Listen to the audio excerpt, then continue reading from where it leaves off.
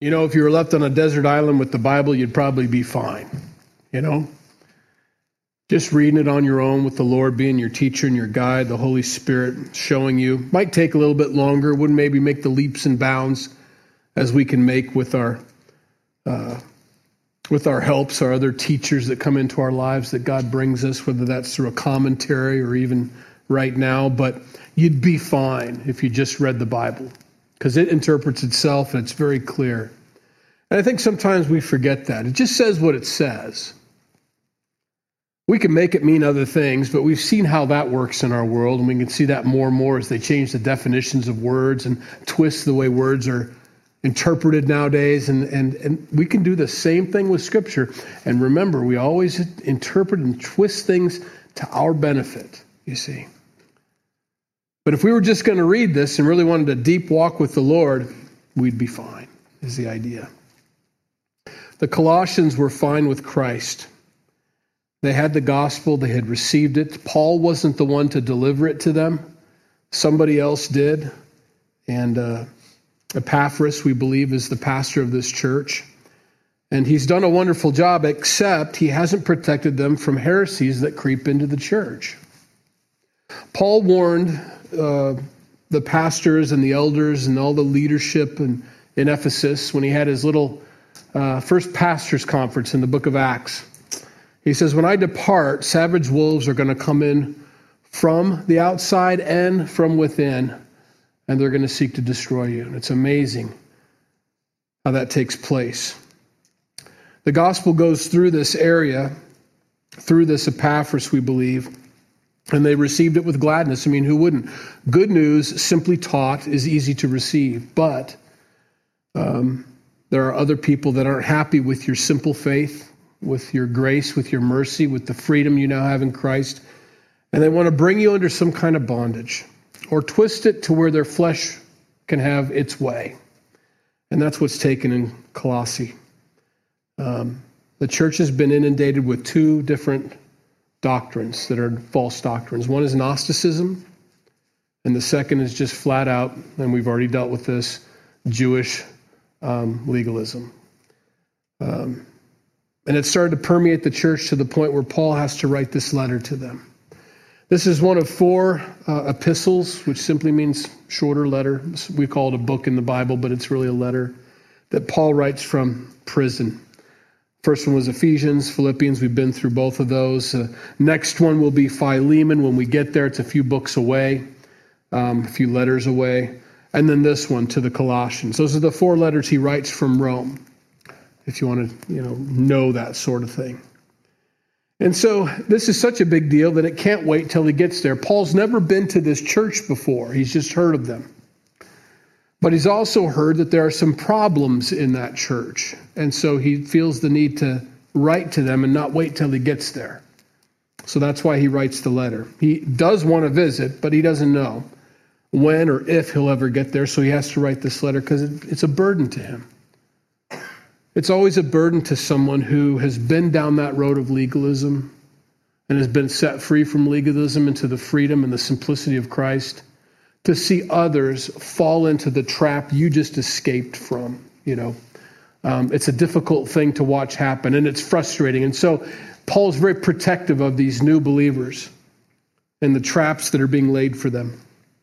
He begins in verse 1, Paul, an apostle of Jesus Christ by the will of God, and Timothy, our brother, to the saints and faithful brethren in Christ who are in Colossae. Grace to you and peace from God our Father and the Lord Jesus Christ. It's his usual greeting. It's his usual introduction. But he has to say these things. And knowing what we know now about the struggles this church is having, you can even see why he writes it this way and how important it is that he says this greeting to them. I want you to know that you're in Christ, that you're faithful in Christ, that you're complete in Christ, which will come up later on in the text. I'm happy that you have this relationship with God. I'm an apostle of Jesus Christ by the will of God, not by man. I didn't pick this. And Timothy, our brother. To the saints, remember that. You're believers. You're saints. Yeah, already. There's nothing you need to add to that. The fact that you have faith in Jesus Christ is all the salvation you need and all the salvation you can get. You're a saint. Can't emphasize that enough. To take that saint word away from every believer and then to say only certain people are saints. You got to have a miracle take place in your life. It has to be approved and witnessed for you to be a saint. There's false doctrine and false teaching. You're all saints. Everyone in this room who's a believer in Jesus Christ is a saint. And Paul simply reminds them of that.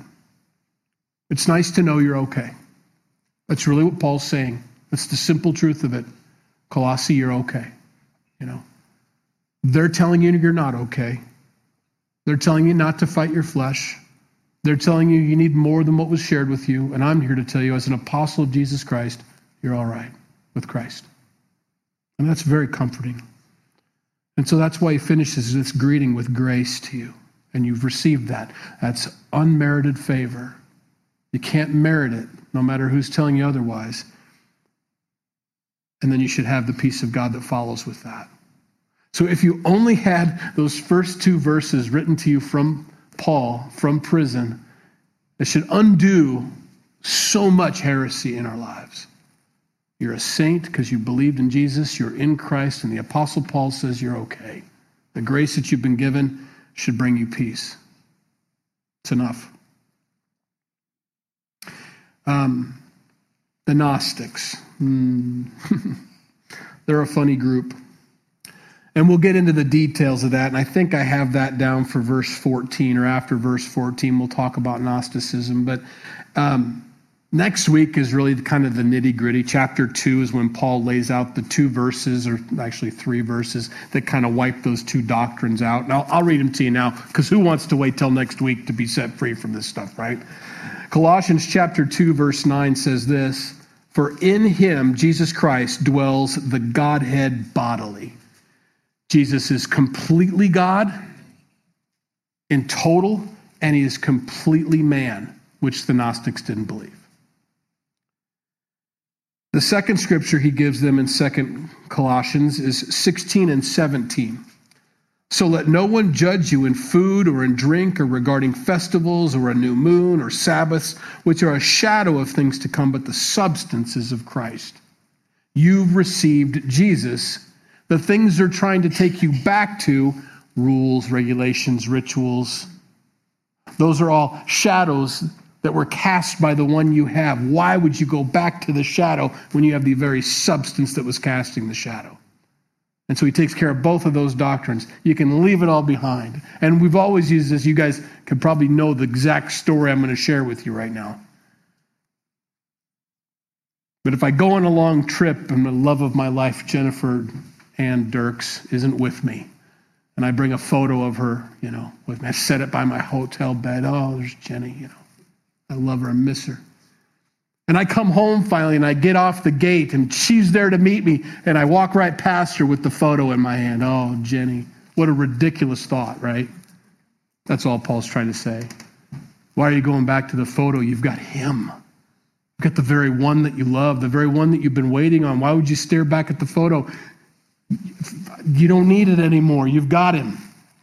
So very simple truth, very wonderful two verses. So he tries to take care of both of those things and fulfill that. Now with that, and the reason I brought that up is with Gnosticism, Jesus was not truly God.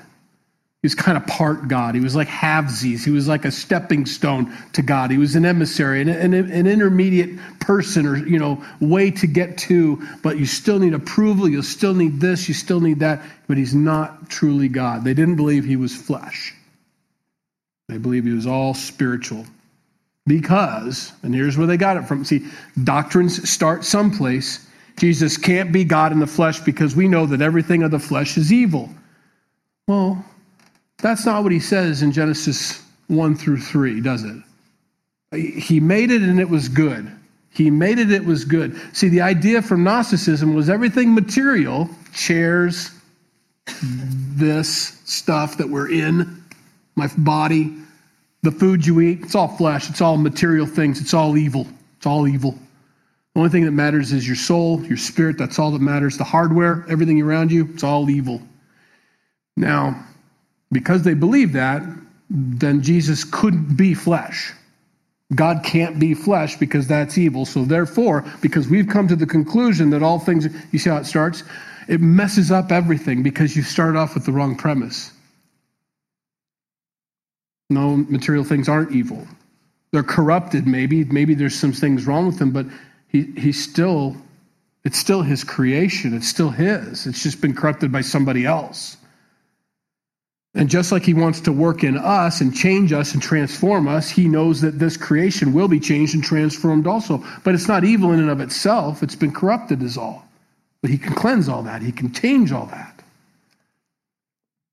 And so he can't be God as far as Gnostics say. Now, here's the interesting byproduct of that. Because if nothing in the flesh matters, nothing I do in the flesh matters, it's just flesh, I can do whatever I want. It has no bearing on my eternity. It has no bearing on my soul or my spirit. How convenient is that? I can go do whatever I want to do with whomever I want to do it. And there's no repercussions. Nothing. So you kill two birds with one stone. It's not me. It's my flesh. It had nothing to do with me. My soul was really sickened by what my flesh did last night. What a ridiculous thought, right? But that was the idea. So let me take you to, now this isn't one of my cross references, but I think we need to go to this, Hebrews 1:8. Because not only does Paul tell us there that in him dwells all the Godhead bodily, that's enough for us. Sometimes people don't like the way it's worded, so it's like, well, what does he mean bodily? Does he mean, it's, you know, so let's get to where it says in the Bible that Jesus is God. Because that's the big question. Jesus never claimed to be God. He absolutely did. He absolutely did. And if not, the Father said so. It starts like this in Hebrews chapter 1. The writer of Hebrews is telling the Hebrews to stop being Hebrews. And he says this in let's start in verse 5. For to which of the angels, if you thought he was just an angel, did he ever say, you are my son, today I have begotten you? None is the idea. It's a rhetorical question. And again, I will be him a father, and he shall be to me a son.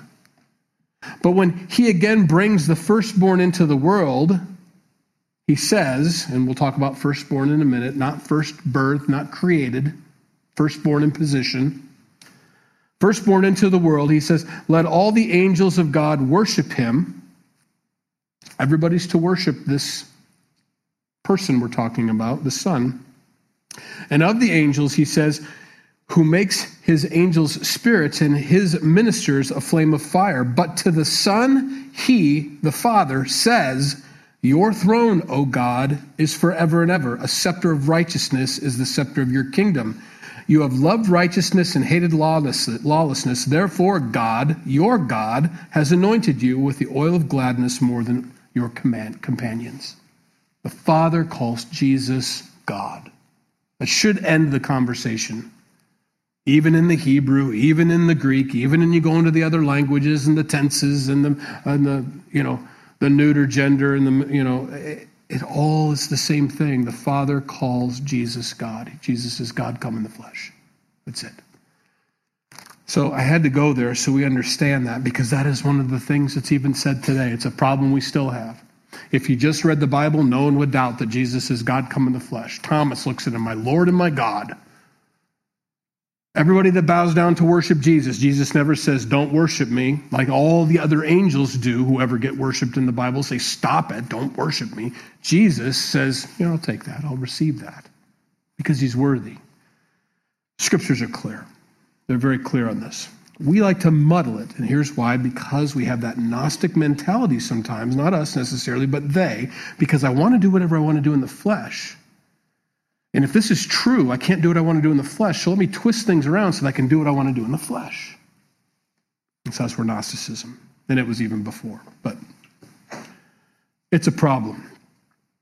Now, that was a lot, I know. Verse 3, we give thanks to God and our Father of our Lord Jesus Christ, praying always for you, since we heard of your faith in Christ Jesus and of your love for all the saints, because of the hope which is laid up for you in heaven, of which you heard before in the word of the truth of the gospel, which has come to you, as it has also in all the world, and is bringing forth fruit, as it is also among you, since the day you heard and knew the grace of God in truth, as you also learned from Epaphras, our dear fellow servant, who is a faithful minister of Christ on your behalf, who also declared to us your love in the Spirit. Now, again, another run-on sentence from Paul. So we take the semicolons as where the period should be for him. You can see his passion, though, as someone who loves and just no filter. I just want to tell you, we heard about your faith. Epaphras told us all about this, how he shared the gospel and how you received it and how you enjoy. And ever since then, there's been nothing but fruit coming out of your lives. And this is happening all over the world. You're not the only ones. It's happening everywhere. You know, your life can get a little myopic sometimes if you don't. Especially they don't have phones. They don't know what's going on 100 miles from where they are most of the time. They just hear rumors and things. Paul, I'm here to tell you. It's happening everywhere. What's happening to you is happening. It's a wonderful work. It's a wonderful encouraging them in where they are, what you're doing, how it's happening. You know, the progress you're making, the fruit that's coming from you. This is wonderful. And ever since we heard of that, we've been praying for you. I never met you. There's nothing more exciting than to see believers born and people being set free and lives being changed. And we just pray for you. Now later he's going to tell us in verse 9 on what he's been praying for. But for now, just know this, Colossians. We've been praying for you because we love you.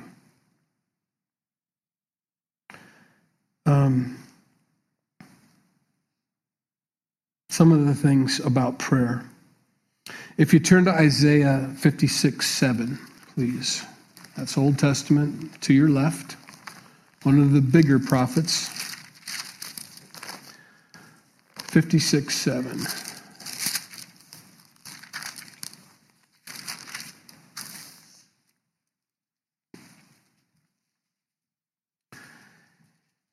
Even them I will bring to my holy mountain and make them joyful in my house of prayer. Their burnt offerings, their sacrifices will be accepted on my altar, for my house shall be called a house of prayer for all nations. For all nations. My house will be a house of prayer for all nations. Now, that's unheard of. Now, it's hard for me to bypass, to skip over what that means, in especially as we get closer to Easter, which is coming up in a few days.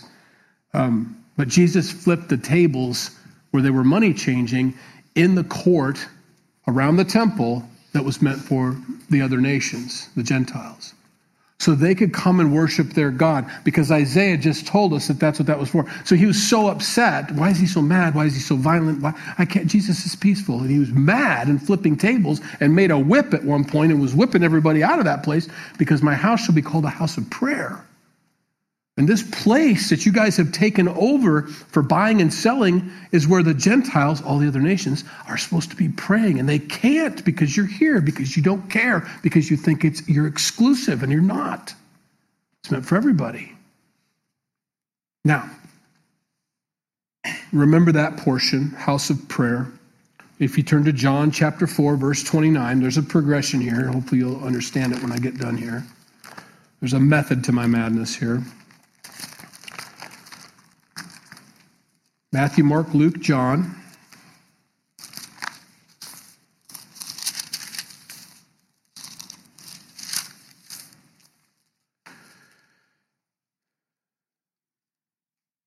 This is the woman at the well, a Samaritan. Jesus has asked for a drink, and here's her response. The woman of Samaria said to him, "How is it that you, being a Jew, ask a drink from me, a Samaritan woman? For Jews have no dealings with Samaritans." We know very well how you feel about us. Jesus answered and said to her, "If you knew the gift of God and who it is who says to you, 'Give me a drink,' you would have asked him, and he would have given you living water." The woman said to him, "Sir, you have nothing to draw with, and the well is deep. Where then do you get that living water? Are you greater than our father Jacob, who gave us the well and drank from it himself, as well as his son, or his sons and his livestock?" Jesus answered and said to her, whoever drinks of the water, of this water, will thirst again, but whoever drinks of the water that I shall give him will never thirst. But the water that I shall give him will become in him, a fountain of water springing up into everlasting life. And the woman said to him, Sir, give me this water, that I may not thirst, nor come here to draw. And Jesus said to her, Go call your husbands and come here. And the woman answered and said, I have no husband. As you have well said, I have no husband, for you have had 5 husbands, and the one you have now is not your husband, and that you spoke truly. The woman said to him, Sir, I perceive that you are a prophet. Changing the subject. Our fathers worshipped on this mountain, and you Jews say in Jerusalem, Jerusalem is the place where one ought to worship. There's a division there, up here, down there. And Jesus said to her, Woman, believe me, the hour is coming when you will neither on this mountain nor in Jerusalem worship the Father. You worship what you do not know. We worship what we know, or what we worship. For salvation is of the Jews. But the hour is coming, and now is, when the true worshipers will worship the Father in spirit and truth. For the Father is seeking such to worship him. God is spirit, and those who worship him must worship in spirit and truth. So why do I bring that up? Because Isaiah says, my house is to be a house of prayer. Jesus tells this woman it's not going to matter where you worship pretty soon. It's going to be worshiping in the Spirit. And then our final scripture to tie it all together is going to be 1 Corinthians 3:16. It's right after Romans. Still to your left of our original text. Do you not know that you are the temple of God, and that the Spirit of God dwells in you? If anyone defiles the temple of God, God will destroy him, for the temple of God is holy, which temples you are. My house is to be a house of prayer. We're going to worship in spirit and truth, and that is fulfilled in the fact that Christ is in you, and you are now the dwelling place of the Holy Spirit. You are the temple of God, so you worship wherever you are. This place is not a place of worship. This is a place where the church meets. You're the church. You're the temple. If no one's here, there's no worship. There's nothing about holy ground. There's nothing holy about this place. It's only when you're here. Wherever you go as a believer in Jesus Christ, that's the temple. That's where prayer takes place. That's what Paul's talking about. Wherever Paul is in temple. Although he's in a prison, he's worshiping and praying in his house. Your house, my house, this house is a house of prayer. And it's to be a house of prayer. He says, I don't ever cease to pray. Ever since I heard about you, I've been praying for you. Prayer is not a light subject. We kind of treat it as a light subject. And I'm not here to bash you. You need to come to prayer more often. You need to be praying more. Probably do. All of us do. I don't think anybody prays enough. You can boast, I pray 4 hours a day. Well, you probably should pray 5. There's always a more. I think we need to understand the importance and how it does move things. It changes things. It moves things forward spiritually. It protects people. It draws people to Christ. I don't know how all that works, but I know that we're called to do it. And when we do it, and we do it earnestly, and we do it faithfully, not because it's something to do or just something to make us closer to God, but realize the power and the importance of it, it's very effective. The prayers of a righteous man avail much. They do. And I don't know how that works or why that works. I just know that God says it does work, and so we do it. So Paul from prison is praying for them, and he wants them to know that. I hope you can feel these prayers. I hope you can see the fruit that's coming from this. I hope you understand the love I have for you, because that's all mixed in there. Verse 9. For this reason, we also, since the day we heard it, do not cease to pray for you. Since we heard about your faith, here's what we prayed. And to ask that you may be filled with the knowledge of his will in all wisdom. The knowledge of God's will for you and everybody in this world is your sanctification. That is the will of God for you, to be set apart, to be different. I do not want you to remain the same worldly person that you were when I first introduced myself to you and you received me. I'm here to separate you from the rest of the world now. The world's full of goats. I've made you a sheep. I need to separate the sheep from the goats. I want to start doing that with you now. You're going to behave differently. You're going to act differently. You're going to bat differently than the goats, I want to do that. And that comes from the knowledge of his will and all wisdom and spiritual understanding. We have worldly understanding. We have ritual understanding, which is what they're being taught by the Jewish legalists. You're doing it wrong. Your robe's tied wrong. The tassels are in the front, not in the back. Actually, they're on all four corners. You've got it crooked. I got to learn how to do this religious stuff right. If your worship has to be that, it's not what God has authorized in Scripture. It's not. You can't pray wrong. Pray to the Lord. That's, I guess, the first step. You can do that wrong, I guess. Don't pray to the chair. It's not going to answer you. You do have to pray to God. And those who seek him have to first believe that he is. You don't just pray to nothingness. You really believe he's there, so you pray. So let that be a few things we've got to do right. When you call out to God, he understands. If I say the wrong words, I hear, should we pray out loud together? You asked me to pray for you. Should we pray out loud? Well, I don't pray out loud. Okay, well, you don't have to. But the fear is unwarranted. I don't think I'll say the right words. You can't say the wrong words. Then you're worried about what I'm going to hear and not what he's going to hear. That's for sure. And I understand that. I don't want you to judge me. I won't, but you don't know that about me. So we'll pray quietly, but you do need to talk to him, And he won't judge you, and he won't think you did it wrong. He gets you. He understands what you meant, You ever feel like you always have to qualify what you said? Hey, I did it. That's not what I meant exactly. What I meant was, you just have to say it once, and God just unscrambles it all. I got it. I know. I knew your heart before you even opened your mouth. I got it. I know exactly what you're worried about and why you came here, what you're saying to me. Pray. Understand the spiritual things, not the worldly things. I'm here to separate you, to divide you, to make you different from the rest of this world.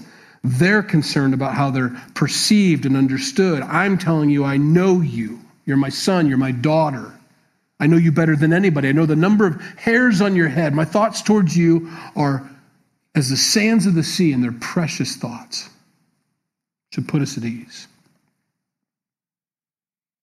The second thing he prays for in verse 10 is that you may walk worthy of the Lord.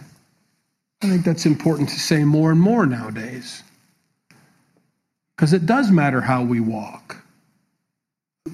We hear more often than not, because we love grace and mercy, that it doesn't matter who you are or what you're like.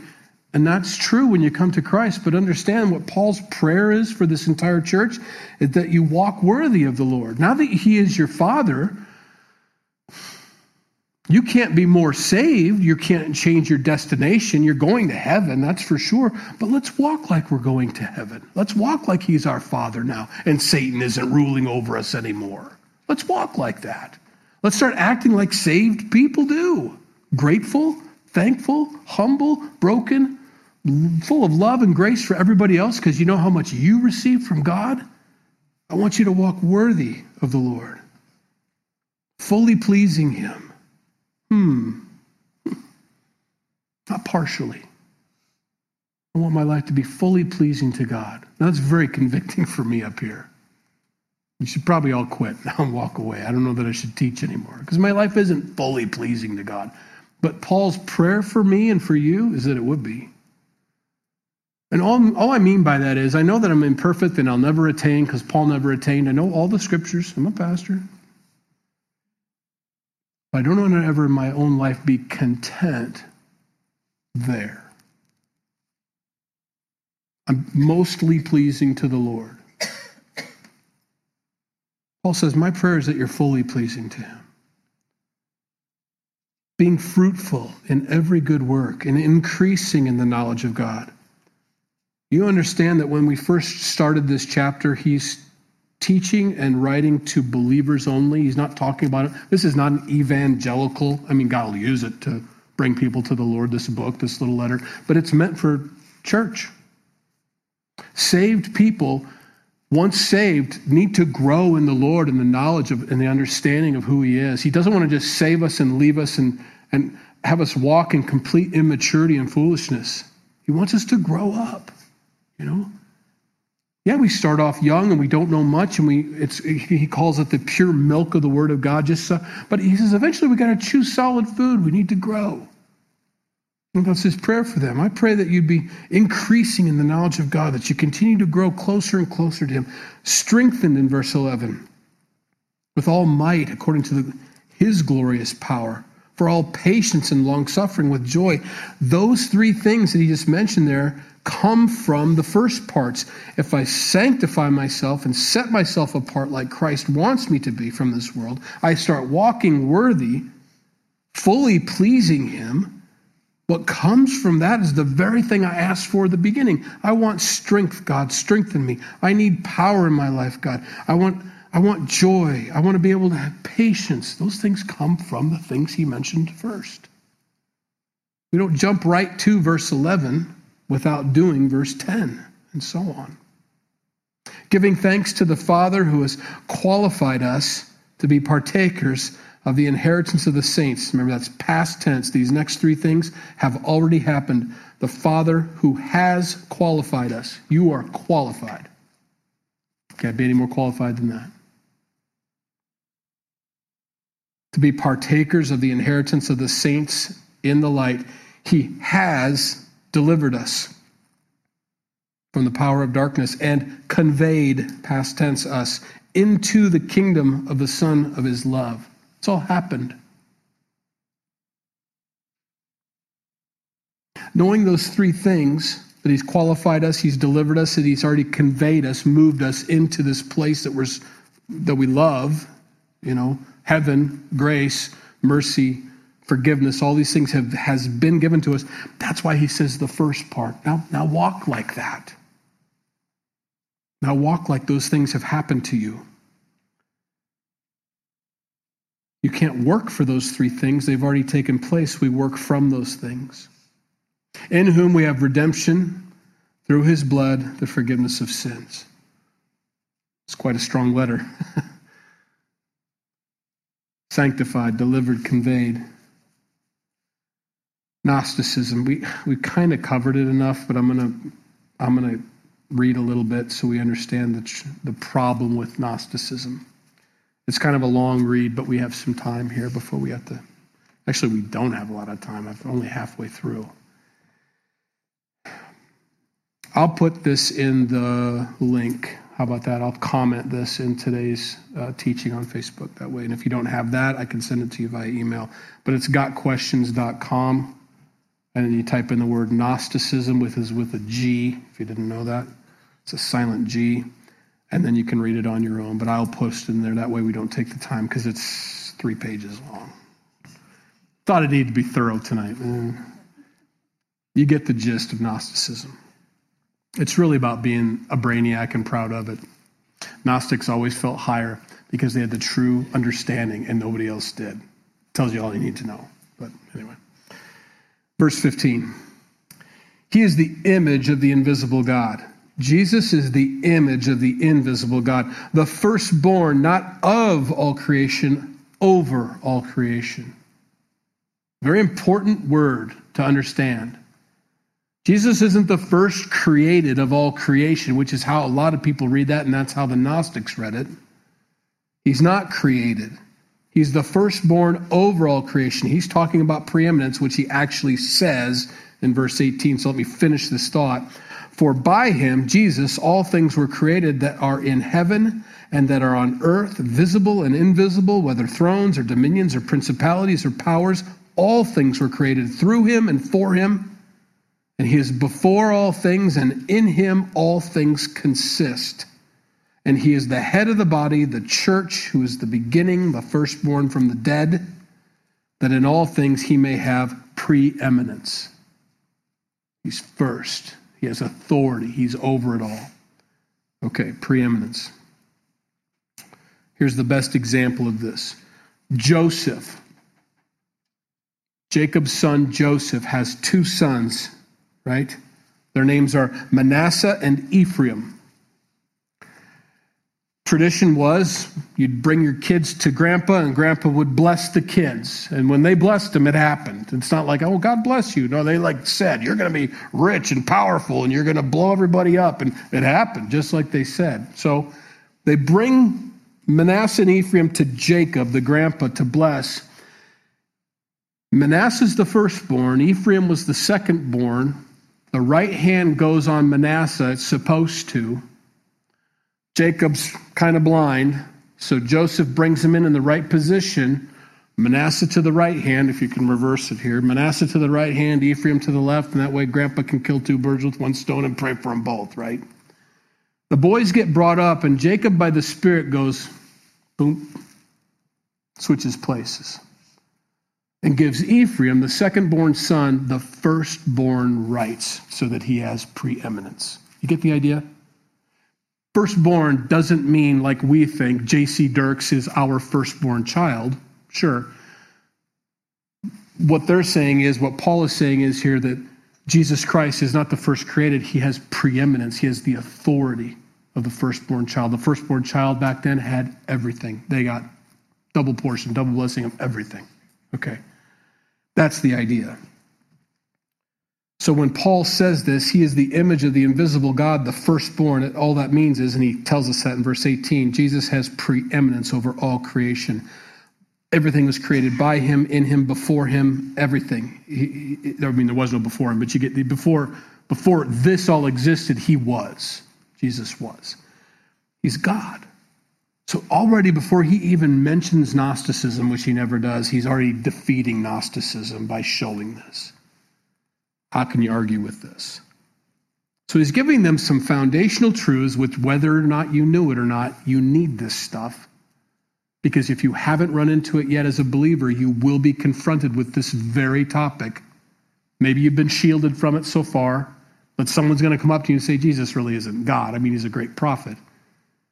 And you're going to have to, wait, I was there at Wednesday night. Pretty sure the Bible says he is. But this person's been a believer a lot longer than I have. It doesn't mean anything anymore, by the way. There's guys that are teaching college right now, seminaries, that don't believe Jesus is God. They don't believe in the miracles. And they're teaching our next pastors in a lot of denominations. So it's no wonder when they come out of these seminaries. That's an old joke, old. Not every seminary is bad, but you do have to have your ears attentive and listening, and not everything they say is gospel. You got to filter. You got to be a Berean. The Bereans are some of the most wonderful folks in Scripture. You'll only find them in the book of Acts. Paul would come in and teach and share, and they'd listen with fair-mindedness, and then they would go home and they would search the Scriptures to make sure what he said was so. Every one of us needs to be doing that. Here, there, and everywhere, all the time. I will not know it if I'm weird. I won't. I won't know it that I'm off. I'll think I'm right, and I will teach it like I am right, and this is absolutely how it's supposed to be. Your job as a believer is to say, okay, I'll be fair-minded, I'll listen to you, I'm going to search the Scriptures. Now, as long as you search the Scriptures to find out whether what I said was right, you'll be fine. If you challenge what I say with someone else's thoughts, you might not be very accurate. But if you challenge it against God's word, accurate all the time. It's 100% accurate all the time. God's word. Trust it completely. Trust me, 95% of the time. How's that? You don't know it. They don't know it. When you read this letter aloud in Colossae, you do understand the folks that are teaching this stuff are sitting in the crowd, and how uncomfortable are they right now? What did Paul say? What's that letter say? Read that part again. He said that Jesus is God come in the flesh. We just taught last Thursday that he wasn't in adult Bible study, And Paul says, that's uncomfortable for me, Sorry. Sorry, not sorry. Verse 19. I got 2 minutes. For it pleased the Father that in him, Jesus, all the fullness should dwell, and by him to reconcile all things to himself, by himself, whether things on earth or things in heaven, having made peace through the blood of his cross. He keeps mentioning his flesh and mentioning the Spirit every time he talks about Jesus, just to make sure God saw both as holy. Jesus was holy in the flesh. He never sinned. He was never corrupt. And he was holy in the Spirit because he is the Spirit of Christ. He's the Holy Spirit. All together. He is the fullness. And he makes sure of that. And he repeats it over and over so they understand what you first believed is not wrong. It's correct. And you who once were alienated and enemies in your mind by the wicked works, and we were, our sin made us enemies of God, yet now he has reconciled in the body of his flesh through death to present you holy and blameless and above reproach in his sight. Jesus, in his flesh, redeemed your spirit. You see what he's doing there? Okay. If indeed you continue in the faith, grounded and steadfast and are not moved away from the hope of the gospel which you heard, which was preached to every creature under heaven, which I, Paul, became a minister or a servant. Verse 23 needs to be understood. It's a problem for some people. It's a problem for those who believe once saved, always saved. That's fine, but you get taught once saved, always saved by a person.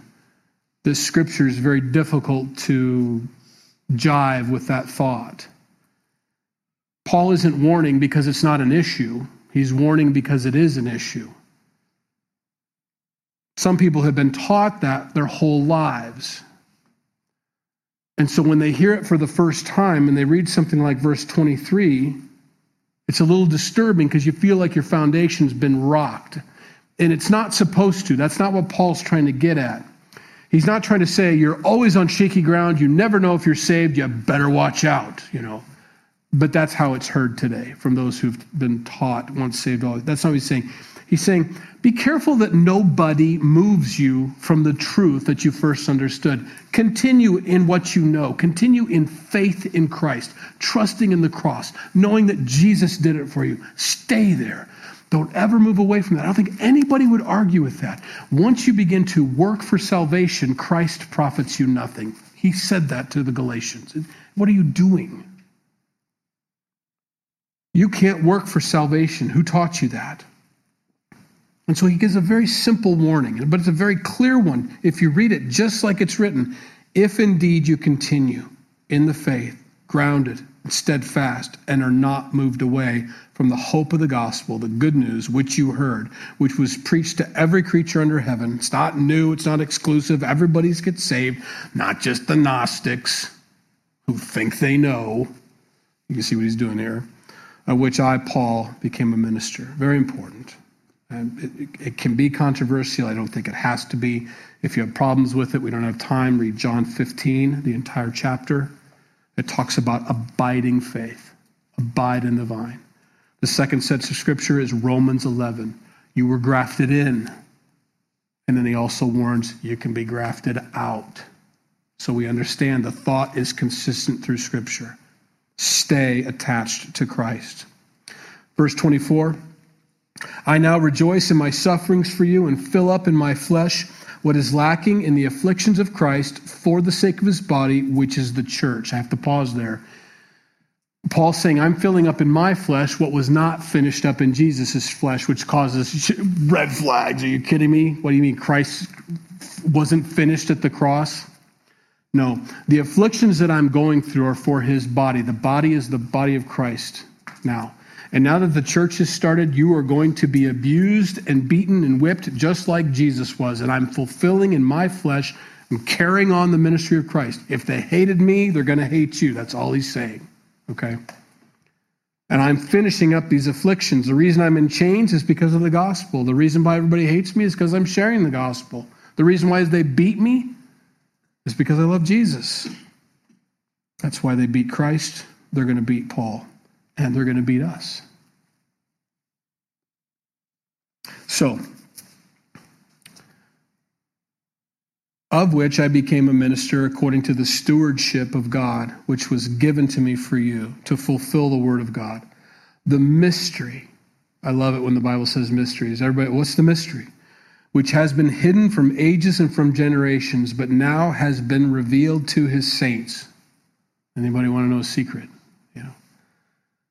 To them God willed to make known what are the riches of the glory of the mystery among the Gentiles, which is Christ in you. That is a mystery. Everybody was looking for the Christ, the Messiah, who was going to come outwardly and take care of outward problems and take care of Rome and oppression and all those people that were hurting the Jews their entire lives. The Messiah was going to come and do that. And Paul says, no, the mystery is this: Christ is in you. And that's not just figurative, it's literal. Christ is in our hearts. We take him wherever we go. We think he hears, he sees, he knows all these things. He's in us. And that's a huge thing. Now, we are not God, not what I'm saying, not what Paul's saying, but make no mistake about it, Christ is in you. That's supposed to be encouraging, not threatening or make everybody worried, but encouraging. Christ is in you, the hope of glory. He says that earlier on in I think it's 1 John. He said he's crying out, the Spirit. If you're saved, Christ is crying out from inside of you, Abba, Father. That drawing you feel to pray, to reach out, to ask God, to do whatever, that comes from Christ in you to his Father. In him we preach. This Jesus who's in you, that's who we talk about. Warning every man and teaching every man in all wisdom, that we may present every man perfect in Christ Jesus. So not only is he in you, you are in him. To this end I also labor, striving according to his working, which works in me mightily. And that's where we close tonight. Let's pray. Lord, we thank you for your word. We thank you for the time we've had in it. We thank you for this chapter. We thank you for Paul's heart. Some really, as we learned last week about what it means to be a Christian and how the church is supposed to act tonight, in this whole book, we're gonna learn about you, Jesus, who you are to us and what you've done. And we're thankful for that. It assures us. It makes us grounded. It makes us feel close and solid, not unstable, not shaky, because we're with you. We thank you for that assurance tonight. We need it. In Jesus' name, amen. Now, I do have an announcement because I didn't go over it. We have a Good Friday service coming up. I know we shared a lot about it on Sunday, but we're going to start at 7 o'clock. There's going to be some refreshments and all, but we do want it to be a little subdued, because we're talking about the death of Christ and all. And then on Sunday morning, we have our resurrection morning, and that's where we have our outside service. So join us for those two times if you're interested. This Friday at 7 o'clock, we'll have the Good Friday, and then sunrise service will be at 6:45. But if we don't see you, we'll hopefully see you at 9 a.m. or 11. So I think that's it. All right, have a good night, everybody.